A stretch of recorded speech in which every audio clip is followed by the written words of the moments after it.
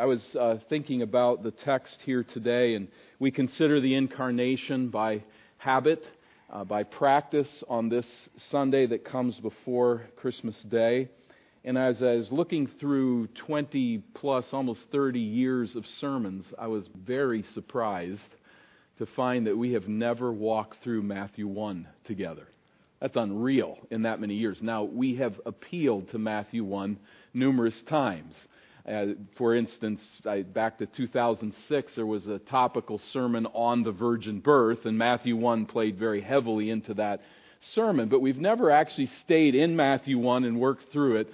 I never have, and I thought it would really be wise to do that. In fact, to deepen our knowledge of the Lord, we want to continue to feed on these narratives. There are some, let's remember, that are coming to understand them. They have not considered them at great depth, and particularly for those who are younger among us, but perhaps some who are just new to your studies of Scripture. This is a very vital passage. For others, we could probably virtually quote Matthew 1, if not be able to, and it is familiar territory to us. But to consider the old account yet again is so vital. In fact, each week we are poring over words that we know, that we have read. Many of us have read through many times. We come to this important passage that feeds the roots of our faith in Christ. Scripture, as you may know, provides two historical accounts of Jesus' birth. Luke, the lengthier accounting, tells the story from the perspective of Mary. Matthew here, the more condensed version, is told from Joseph's perspective. As we move toward Matthew's account, we remember that it's no accident that the New Testament begins with a genealogy. Starting with Genesis chapters 3 and 4, the Old Testament identifies and traces the line of promise through whom Messiah would be born. The first verse of the New Testament rings like a symphony. Here he is, finally, at last, the book of the genealogy of Jesus Christ, the son of David, the son of Abraham. It identifies the long-promised one who would crush Satan's head and who would reverse the curse that's come because of sin.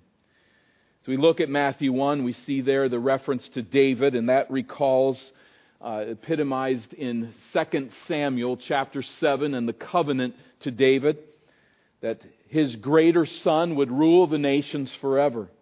There's a reference here as well to Abraham, recalling Genesis 12, for instance, and the promise that all nations of the earth would be blessed through Abraham. Then we come in Matthew chapter 1 to verses 2 through 15, which descend like any typical genealogy until we come to that verse 16. Mathan, the father of Jacob, Jacob the father of Joseph. It is traced through one generation after another, one father to his son after another, and then verse 16 to Joseph, the husband of Mary, of whom Jesus was born, who is called Messiah, who is called Christ. This unusual way of describing Jesus' relationship to his earthly father, Joseph, certainly arrests our attention. It's like it were framed in blinking holiday lights.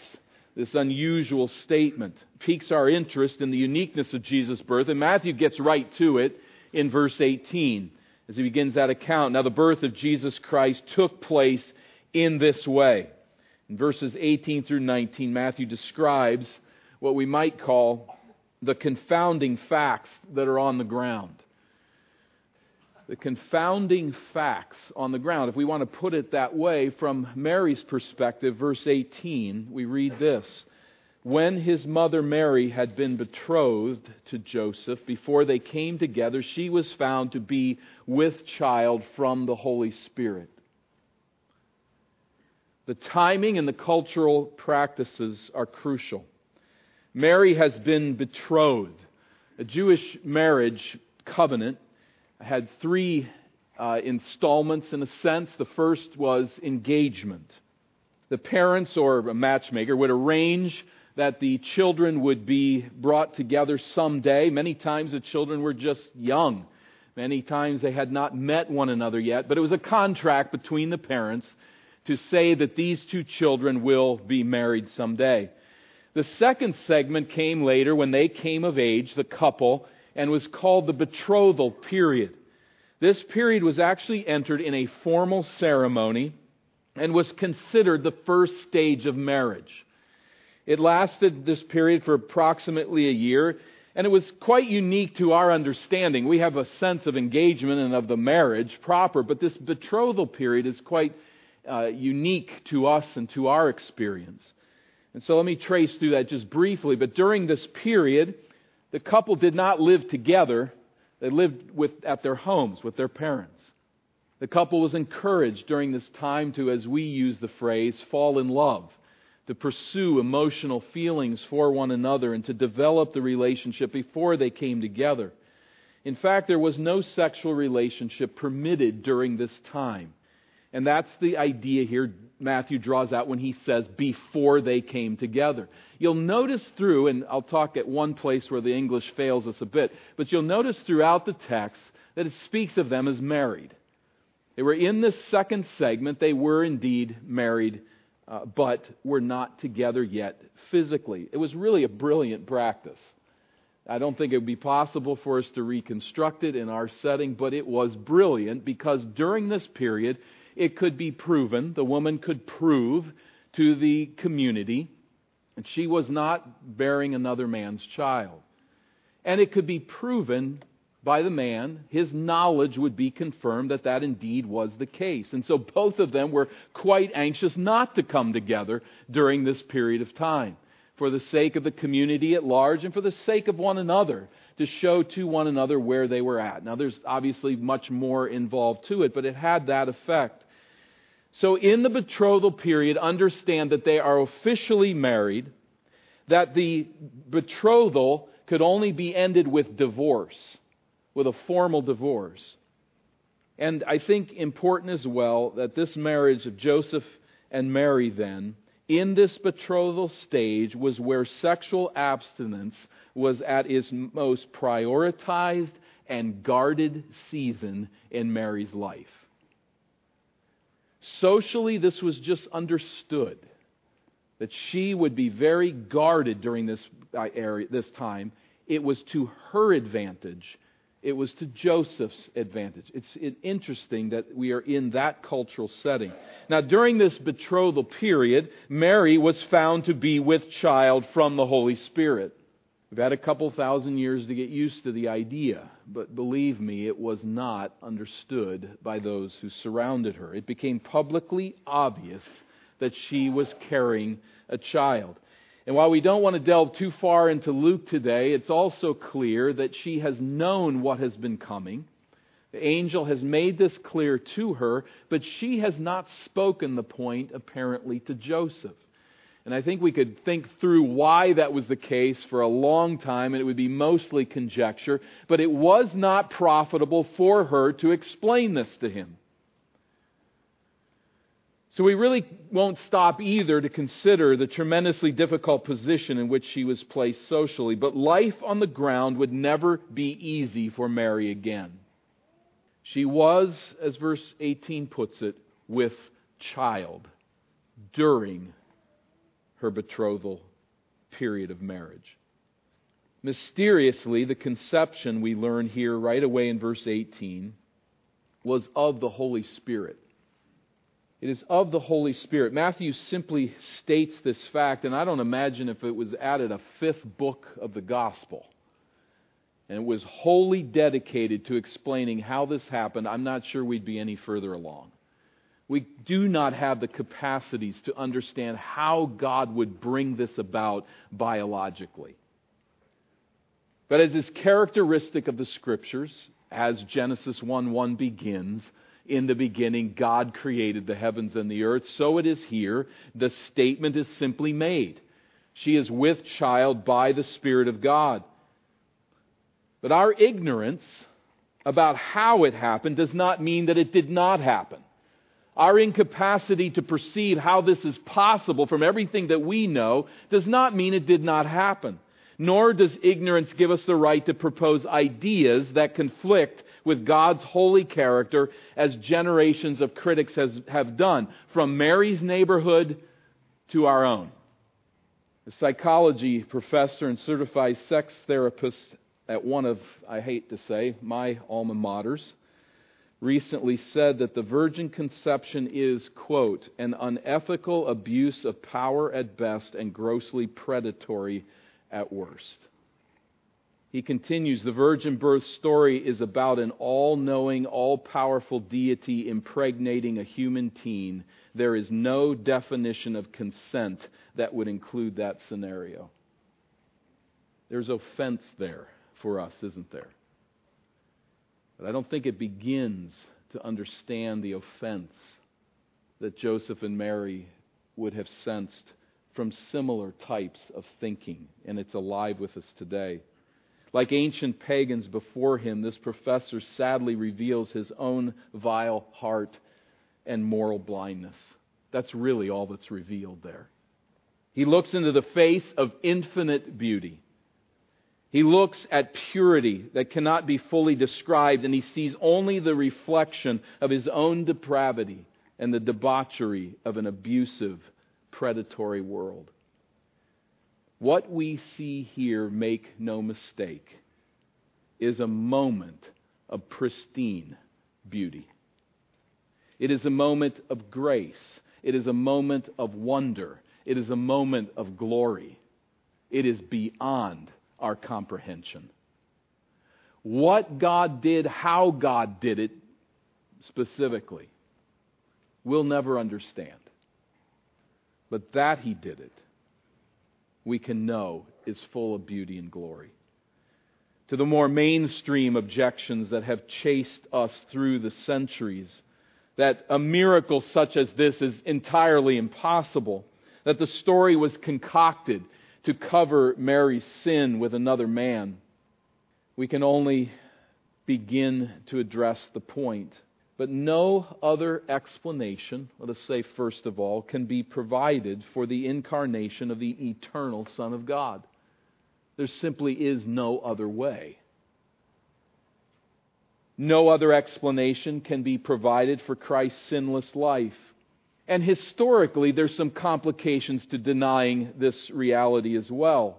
It's hard to believe that a handful, a small number of Christian leaders were so clever as to invent a narrative that overwhelms our capacities to comprehend, and that they also were able to fool all of Jesus' disciples into believing this myth. Really smart conspirators, really stupid disciples, and really stupid second generation of leaders who went on record right out of the gate in the early centuries of the church to say that the Christian faith rested solidly in this doctrine, in this teaching. The early documents of the church demonstrate a deeply and widely held belief in the virgin conception, a bold assertion of this belief. We know, like Joseph and Mary knew, this is impossible to believe if we have to explain it all first. But God's people through the centuries have held tenaciously to this doctrine as all that is possible in the story of our salvation. And when you're facing execution, as so many of them did, so many of the leaders in that second generation, not to speak of the apostles themselves, but so many leaders in that next generation died for Christ. When you're facing execution, you're very quick to change your mind about insisting on a myth. Now, the myth that rises to greater significance is, the myth from the pagan standpoint, is the resurrection of Jesus. But the resurrection of Jesus and the incarnation of Christ through virgin conception and birth were the solid fundamental beliefs of the early church, and they died for this belief. Many. Can you imagine people dying in large numbers to insist on the belief in Santa Claus. It wouldn't happen. But the early church, holding tenaciously to this historical reality of the virgin conception, was adamant and proclaimed this mystery widely and enthusiastically. God had intervened and brought salvation history to its climax.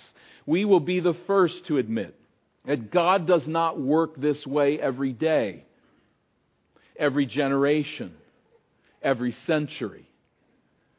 But when salvation history works itself out, there are moments where God intervenes, and He does so in profoundly unusual, miraculous ways. And the critics that line up and say, that can't happen, would be the same critics lined up and say, how dull if it hadn't happened. We can choose any Savior we want if there's no miracle. But God in His mercy intervenes in time to say, I will get your attention. I reveal this truth to you. Embrace it. So, as we come back to the confounding facts on the ground, they are indeed confounding. Mary is with child from the Holy Spirit. More on that in a moment. But let's consider next Joseph and the difficult, confounding situation that he faces. Verse 19. And her husband Joseph, being a just man and unwilling to put her to shame, resolved to divorce her quietly. Understanding the betrothal period, this makes sense. He is to divorce her, and he wants to do so quietly. Well, now, what does Matthew mean when he says that Joseph is a just man? Many times our mind goes directly to kind of change that word into a merciful man, a non-vindictive man, a kind man. I'm certain that Joseph was all of those things, but that's not the typical meaning of the word just in Scripture. I think the idea is rather indicating to us here that Joseph wanted to marry Mary, but he determined it would not be right, it would not be just to do so. And without delving too far into what we can't know, what we do know is he knew Mary was pregnant. He knew that the child was not his. And as a righteous man, he wanted to honor God. I think just points us this way. It had become painfully clear that Mary's heart was not wholly devoted to God. From a human standpoint, from what he could see, this was the conclusion that he had to draw. She was not willing to honor God under the test of betrothal, so Joseph had to end the betrothal in devotion to God. There seems to be a hard play in his heart of love and respect for this woman, and yet a confusion that leads to say, I must stand with God here. Now, that's not to say that it's evil to marry a woman who's pregnant with another man's wife. Not necessarily. May not be wisdom in doing that, but not necessarily sinful. But here there is a sense that she is showing her heart. Being a just man, he determines to divorce her. Being a merciful man, we could fill in the word, he determines to do so quietly. He had the freedom to put her to public humiliation, but he wasn't going to do that. Now let that settle in. We've certainly considered it before, but let it settle in again. Let me say it this way. God permitted Joseph to experience profound depths of emotional sorrow and heartache due entirely to his ignorance. Think on that. When did God reveal to Mary what was going on? It was before she conceived. When does he reveal to Joseph what's going on? Mary's already pregnant, and to the point where publicly everyone knows it, and Joseph is in this deep consternation. And God hasn't told him anything.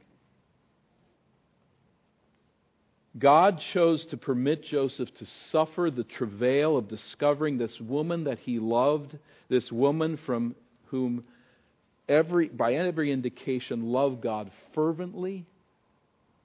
She was a fraud. She betrayed him. She completely fooled him. She crushed his heart and left him in a swirling fog of confusion and grief. I'll come back to that in a moment. We come then, secondly, to the enlightening revelation from above. As he considered these things, verse 20, behold, an angel of the Lord appeared to him in a dream, saying, Joseph, son of David, do not fear to take Mary as your wife. As he considered these things with great angst and consternation, he had to be severely confused, knowing the Mary of Luke chapter 1's Magnificat. He had to be terribly shocked and confused. But behold, I love it that the ESV translates that word. Some translations don't, but it means to get our attention. It was startling to Joseph. Suddenly, he had determined to honor God by divorcing a woman who from all appearances was not committed to honoring God due to a lack of affection for the Lord, due to a lack of affection for His Word. And now God's angelic messenger was directing him to do the opposite. Do not be afraid to take her as your wife. God's angelic messenger is directing him to do exactly what he thought he should not do. Now here I mentioned that phrase in the English translations that often fail us here, but he says, do not fear to take Mary as your wife. Literally it is, do not fear to take Mary your wife. To take her is that third element of the marriage. Don't be afraid to take her to yourself, to your home, to continue forward with the marriage. She was already his wife. And what had happened to her in this pregnancy would have made it just and righteous in that setting to divorce. They had not been together physically, and that opportunity was there, but the angel is instructing him differently. And the fact that Joseph was just in his determinations would indicate that many other people would have agreed with that and now are going to disagree with what he's doing. But there's an instruction here from the Lord. He's now to do so, to take her without hesitation. But why? An explanation is given there at the end of verse 20. For, see the connection there. For, here's why I'm telling you this, that which is conceived in her is from the Holy Spirit. What a word of relief, if certainly confusing. The angel reveals to Joseph that the dread evil he has witnessed is no evil at all. Mary's child is a result not of adultery, as any sane person would have had to conclude, but her child is the result of a salvation historical intervention by God into human affairs. Carson says it this way, there is no hint of pagan deity-human coupling in crassly physical terms. There's certainly a lot of that in mythology, but not here. Instead, the power of the Lord manifest in the Holy Spirit, who is expected to be active in the Messianic age, miraculously brought about the conception. This was a unique moment in salvation history. Joseph now learns this and is called to take Mary to himself. A second word of instruction follows in verse 21. She will bear a son, and you shall call his name Jesus.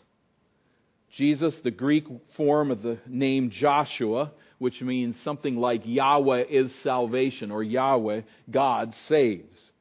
Again, the angel provides an explanation for this directive in verse 21. You shall call his name Jesus, for, here's the explanation, he will save his people from their sins.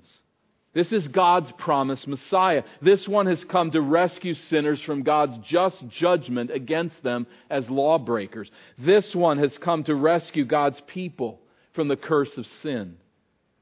What is happening here is no abuse of power. It is pure grace to sinners. And so you will have the privilege to name him Jesus. You are called to do so for this reason. Now it's possible at verse 22 that we should read all this has taken place as opposed to all this took place. We could read the phrase all this has taken place, and it might be that the angel keeps talking right through verse 23. In any event, it does provide explanation. He will save His people from their sins. This is the prophecy. And it fulfills past prophecy. Verse 22, all this took place to fulfill what the Lord had spoken by the prophet. Behold, the virgin shall conceive and bear a son, and they shall call his name Emmanuel. Matthew quotes here Isaiah 7, verse 14, which we've read earlier today. How this verse addresses King Ahaz of Judah and also prophesies the birth of Jesus centuries later is a challenging question. It's a challenging question that we've taken up in years past. We don't have time to sit on that long today. I think there is a near fulfillment in a sketchy way in that passage. Some would disagree. But certainly there is a grand fulfillment in the person of Jesus Christ. As a virgin conceives, a young woman of marriageable age, but understood to be one who has not come together with a man, she will bear a son, and you will call his name Emmanuel. He is Emmanuel, a meaning that epitomizes the presence of God with His people. It's not that Emmanuel was Jesus' name as such. He will be named this, not in the sense that people called Him Emmanuel. It's just a description, but it might be something like we might use the word, he's Mr. Frugal. Well, nobody thinks that's actually his name, right? Or she's Miss Penny Pincher. It's a descriptive term. I think that's the idea here. He is God with us. That will describe His work and His ministry, His name, Jesus. But His description and influence, also God with us. It recalls the Shekinah glory cloud dwelling with God's people, going with them where they went and leading them where they should go. For God's people, there's no greater hope or longing. There's no greater confidence and joy than to live in the presence of God. He will epitomize that. He will be God with us. This child will be the very presence of the Lord among you. This is amazingly good news, is it not? But let's go back to a few moments ago. Remember where we started? It started with Joseph suffering gut-wrenching grief over the betrayal and the infidelity of the woman he had chosen to love and to lead the rest of his life, the woman to whom he was betrothed. And we come back to that thought that God allowed this. This was the timing that God orchestrated. He sent the angel to make sense of all of it to Joseph only after he suffered the trial and the difficulty. God sovereignly sent that angel then. We cannot know why. We don't know how God intended to use that matter in Joseph's life, but it does teach us something vital about our God and about living in His presence. There are times when everything seems to scream at you one single ugly conclusion. And there is no other conclusion than that one single ugly conclusion. That's all there is. Be careful at such times. You're not God. You don't know all. And if He's your child, He is walking right there with you. Joseph didn't sense it. His world had turned upside down and fallen apart. And there was no other conclusion humanly. But we don't write the script. We don't pull the strings and control the story. God alone does that. Where we enter those seasons, may we take hope. Now, of course, your life and my life are never going to fall exactly in this place on the line of salvation history. There's nothing in our life that's this big and this bold. But for Joseph, what he was facing was normal human anxiety and sorrow of the kind that we all face. And we can then be certain as we watch this unfold that in ways that are every bit as real, we encounter times when we're unable to imagine a worse set of circumstances. Be patient. Remember that God is there, and He specializes in turning suffering into joy. If not in this life, then when we meet Him face to face. We journey on in that hope and in that confidence. Not because of our great faith, but because of our faith in a very great and sovereign God. Beyond any doubt, coupled to what we don't know, we can be certain that Joseph learned obedience through what he suffered. As the narrative continues to unfold, we come then thirdly to the faithful obedience of Jesus' parents.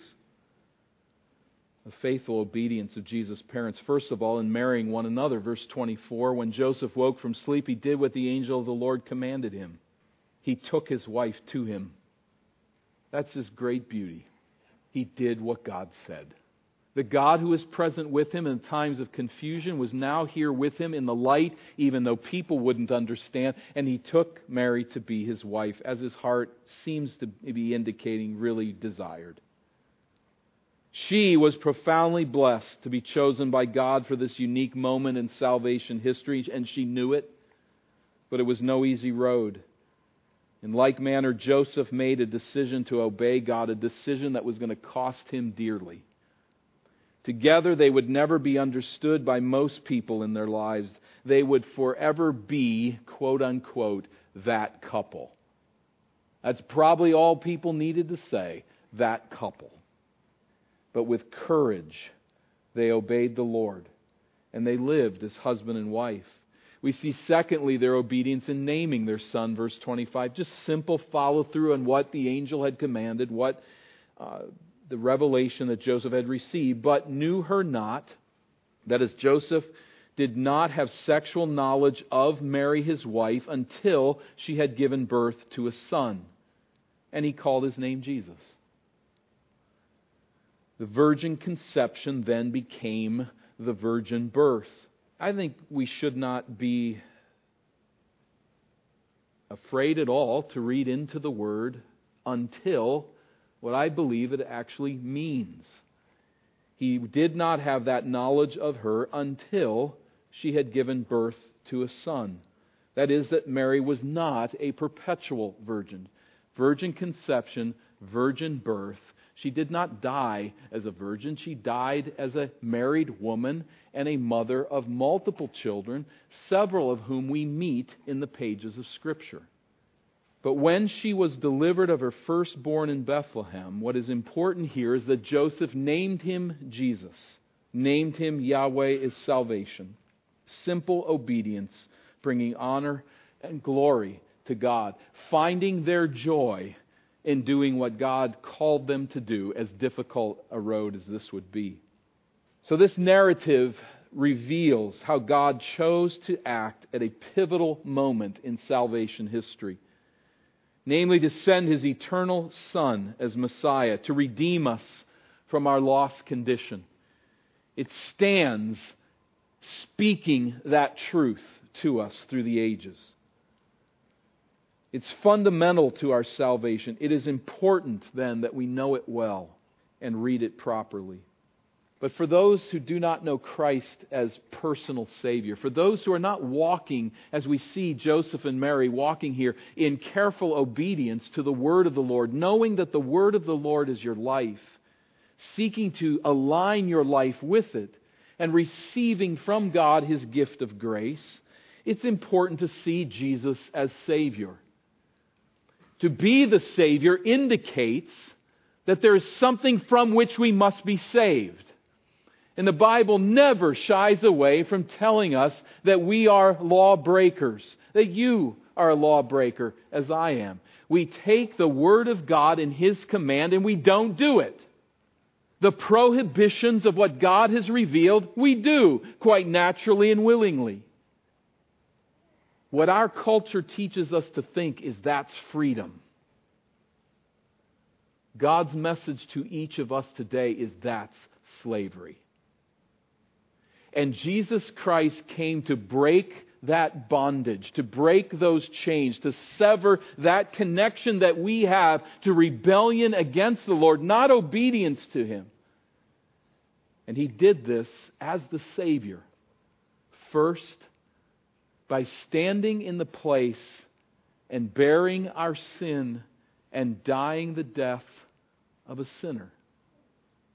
He was no sinner, but standing in our place as the Lamb of God, substituting His life for His people. And He rose from the dead. Again, a truth and a reality we can't explain how,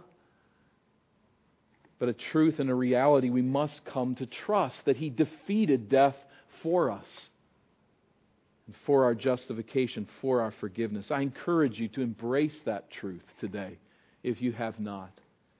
For those of us who have, and for us particularly, as we gather here in the midst of our series through Romans, we gather as Gentiles. What a response is ours. We have embraced Israel's Messiah.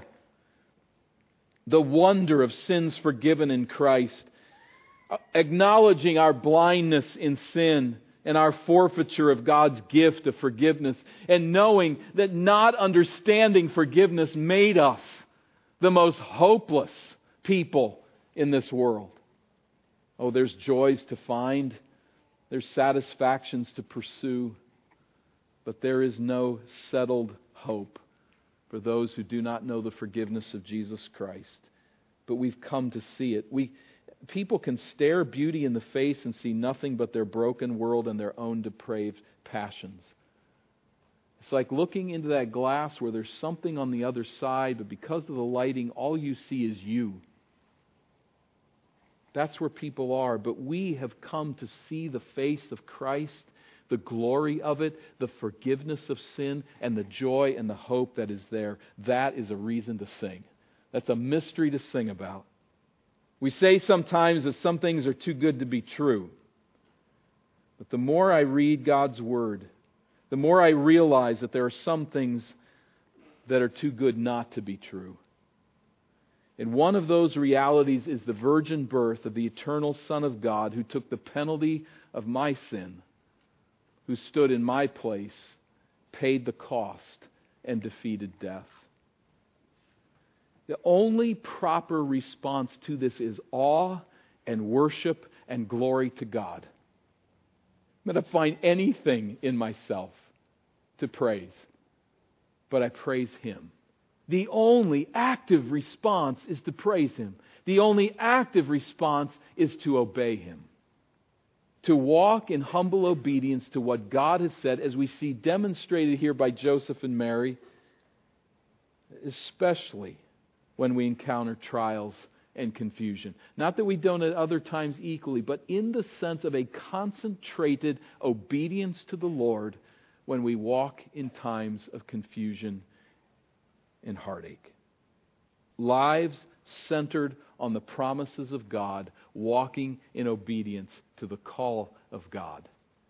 We just trudge forward in Joseph and Mary's steps because we trudge forward in the steps of our Savior, who learned obedience through what He suffered, and who suffered for our obedience and suffered for our forgiveness.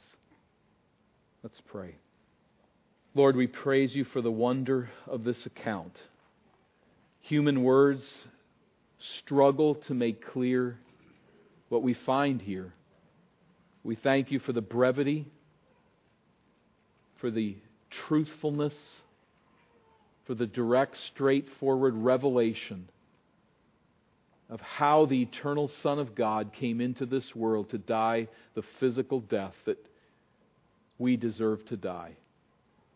We praise You that He reigns today as David's greater son in fulfillment of all the Old Testament prophecies, that He has come to crush Satan's head.